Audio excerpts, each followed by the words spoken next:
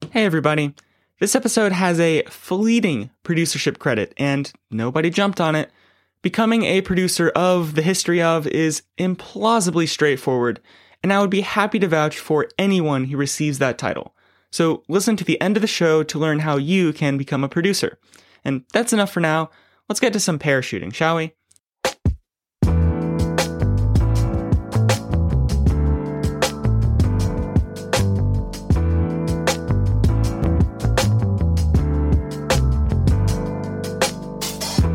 This is episode 44 of the History Of podcast. I'm Robert. I apologize for Sam's absence today. I had to record this episode in a pinch, but today's episode is the history of parachuting. And I'm glad you're tuning in, and you know what? You just became a little bit less afraid of heights by listening to the History Of. I can sense it, but you'll have to test it out for yourself. Maybe go parachuting, but then again, maybe not. To start, I have the egg carton count. And this week's egg carton count is 54. So, if you're new here, that means I have 54 foam egg cartons all around this room to improve the sound insulation, the sound dampening of this room, make it a better studio. So, let's get into some parachuting history. So, the parachute's history starts with some vague accounts, as a lot of things do, from ancient Italy and China, of, quote, huge wing-like cloaks used to break one's fall. And so, of course, this is all very vague. And then we get to the famous Leonardo da Vinci parachute. And so his parachute, so picture in your head a pyramid 23 feet high with a 23-foot square base. Stay with me. And so this pyramid is made of a wooden frame, and the entire thing is covered in linen. And then you have your familiar strings, like you do with a parachute, coming down from the corners of the pyramid to suspend some very brave person. That's what this Leonardo da Vinci parachute would have looked like. And da Vinci never created a prototype of his design. And over the years, several people assumed that it wasn't really feasible, that it wouldn't really have worked. But in 2000, a skydiving daredevil named Adrian Nichols tested Da Vinci's design with all of the original materials. And the parachute weighed 183 pounds, but it worked. He jumped from an air balloon at 10,000 feet because, an air balloon would have been closest to the most accessible thing at the time, even though I think Da Vinci was a little before air balloons. Not sure about that. Don't quote me about that. But to be safe, Nichols finished the last 2,000 feet with a modern style parachute because, it would have been kind of a close call to try to land directly under that pyramid of a parachute. You don't want that wood coming down on you, 183 pounds. But still, Leonardo da Vinci nor any of his guinea pigs, they were not the first to make the first parachute jump. The first man to get the guts to jump out of the air would be André-Jacques Garneron. Now, during the French Revolution, he was arrested and put in a Hungarian prison. And of course, you have loads of free time in prison, and André-Jacques Garneron was looking for a means of escape, and he sketched a design for a parachute that would unfold like an umbrella. And it was similar to Da Vinci's concept in that what would be like the ribs of an umbrella would be made of wood, and the fabric would be made of silk.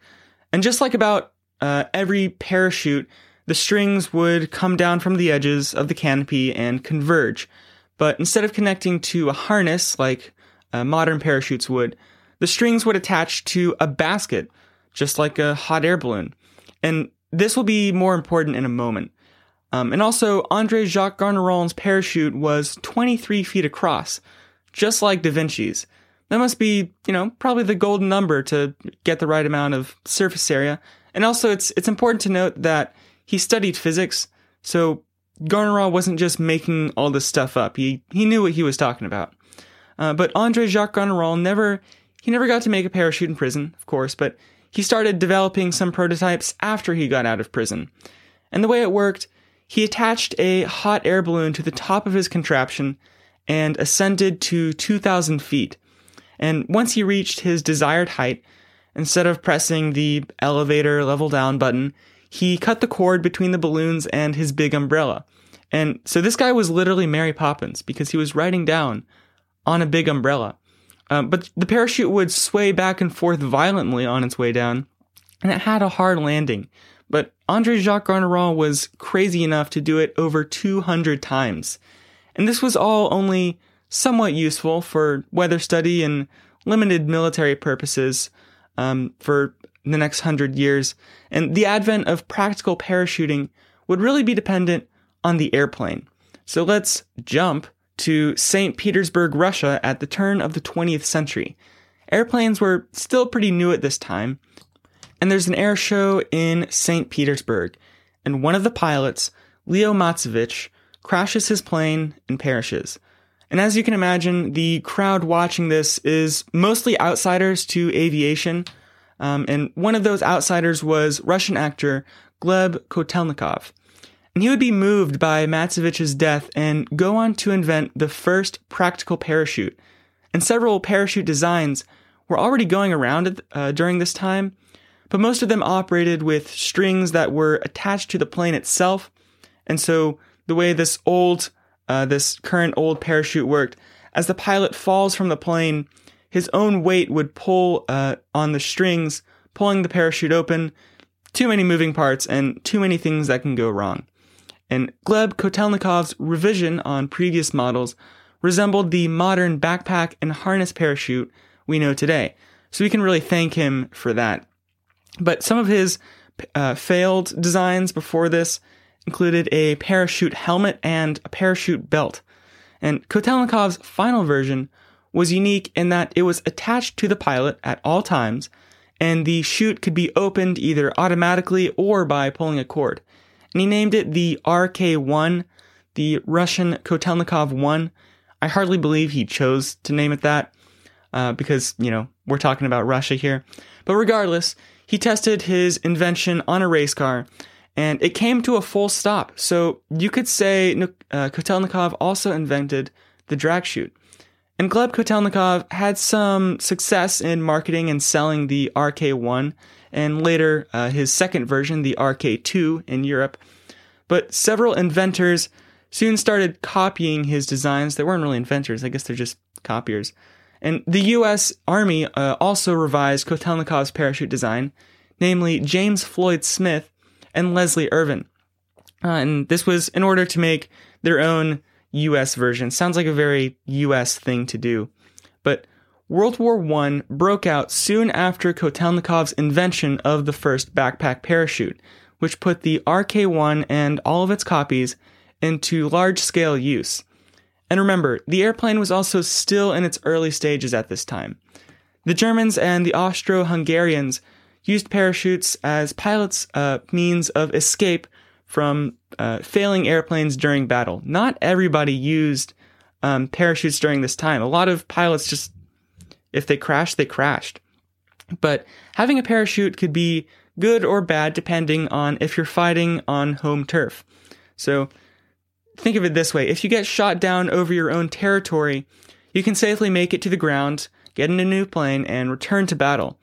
But if you got shot down over the opponent's territory, then you glide down in a parachute all peacefully, and you have soldiers waiting on the ground to take you prisoner of war. And in November 1918, American Colonel Billy Mitchell planned to drop troops by parachute onto Metz, France. So America would have had the first paratroopers, but Mitchell's plans were canceled when the Armistice Treaty was signed. And paratroopers would not really become a reality until after World War I. Really, we're talking about World War II. Germany was officially the first country to drop soldiers from airplanes, and it was part of their famous Blitzkrieg or lightning war tactic in World War II. But Soviet Russia did it over the snow without a parachute, hoping for the best. A lot of people know that paratroopers were key in America's victory in the D-Day invasion, but not a lot of people know that the U.S. military has only used 5 different parachute models over the years.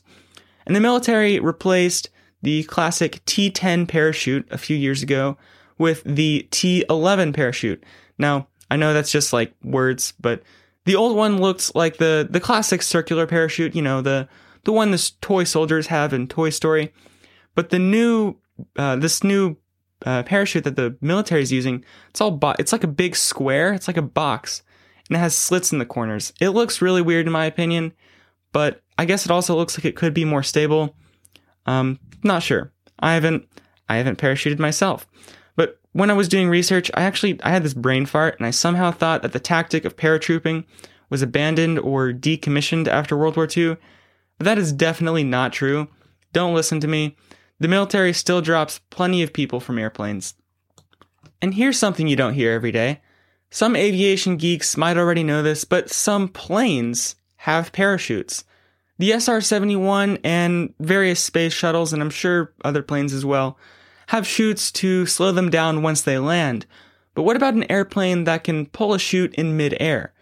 In 1998, Cirrus Aircraft Company rolled out what they called their CAPS technology, that stands for Cirrus Airframe Parachute System, CAPS. And they put it on the SR-20, which is a small single-engine airplane, and now their higher performance model, the SR-22, comes with a parachute that can deploy in case of emergency. And it sounds like something a first grader would invent with crayons on a piece of construction paper, but it's saved lives. Up to this point, I've only talked about parachutes being a utility, and it's time to look at the recreational side of parachuting, which is a good way to think of skydiving. Skydiving as a sport goes all the way back to the 1940s, and the first World Parachuting Championships were held in Yugoslavia in 1951. And the first men's champion was France's own Pierre Lard, and the women's champion was Monique Laroche, which also sounds like a French name. And this brings up a good point that France has always been ahead of the US when it comes to aviation. Hot air balloons came out of France, and it's still debated between America and France who was the first to fly in an airplane. Of course, in the US, the story has always been that we were the first because we're the US, that's what we do. But back to parachuting. All the parachutes used up until this point were designed as military parachutes, and the first recreational parachute was designed in 1957 by Jacques Istel. And just note, that's a French name. In 1965, we saw the introduction of ram air parachutes, as opposed to those umbrella army-looking ones I mentioned earlier. Ram air parachutes are smaller and more arc-like, kind of picture a paraglider. And yeah, so that's going to be the more recreational parachute. And I think might have some military use. I don't think so. Don't quote me on that. And a few years after the ram air parachute, we get tandem skydiving, which was invented in 1983. And this allows anyone to skydive without the extensive training and, just be strapped to an instructor. And I'd say that's the biggest thing on the skydiving timeline up to this point. But this episode would not be complete without mentioning the world's highest skydive. On October 14th, 2012, Felix Baumgartner jumped from an air balloon at an altitude of a whopping 128,000 feet. That's 24 miles up in the air. And this was all sponsored by Red Bull, of course, because it's Red Bull. What did you expect? If you've seen pictures or videos of the jump, it looks like he's jumping from space, but technically the end of the atmosphere and the beginning of space is at the Kármán line, which is 327,000 feet. So I guess he kind of had a way to go. But still, that set a record for the highest skydive, the highest manned air balloon, and it was also the first time a skydiver has broken the sound barrier. And Felix Baumgartner got up to over 800 miles per hour on his dive. And they knew this would be a record, so the jump date was actually 65 years to the day after Chuck Yeager first broke the speed of sound in the Bell X-1. Thanks for listening to the more interesting than you thought history of skydiving. If you made it this far, you're a real one. I really hope you enjoyed this episode, and if you did, don't listen to the next episode just yet. I'd appreciate if you could take just 10 seconds to rate or write a review for The History Of. It really does make the episodes better. And if you think you have a friend who might enjoy this podcast, tell them about The History Of, their new favorite podcast, and you might just make their day. I'd like to thank you all for your gracious, loyal support, and until the next one, I'm Robert Lakatosh. Thanks for listening.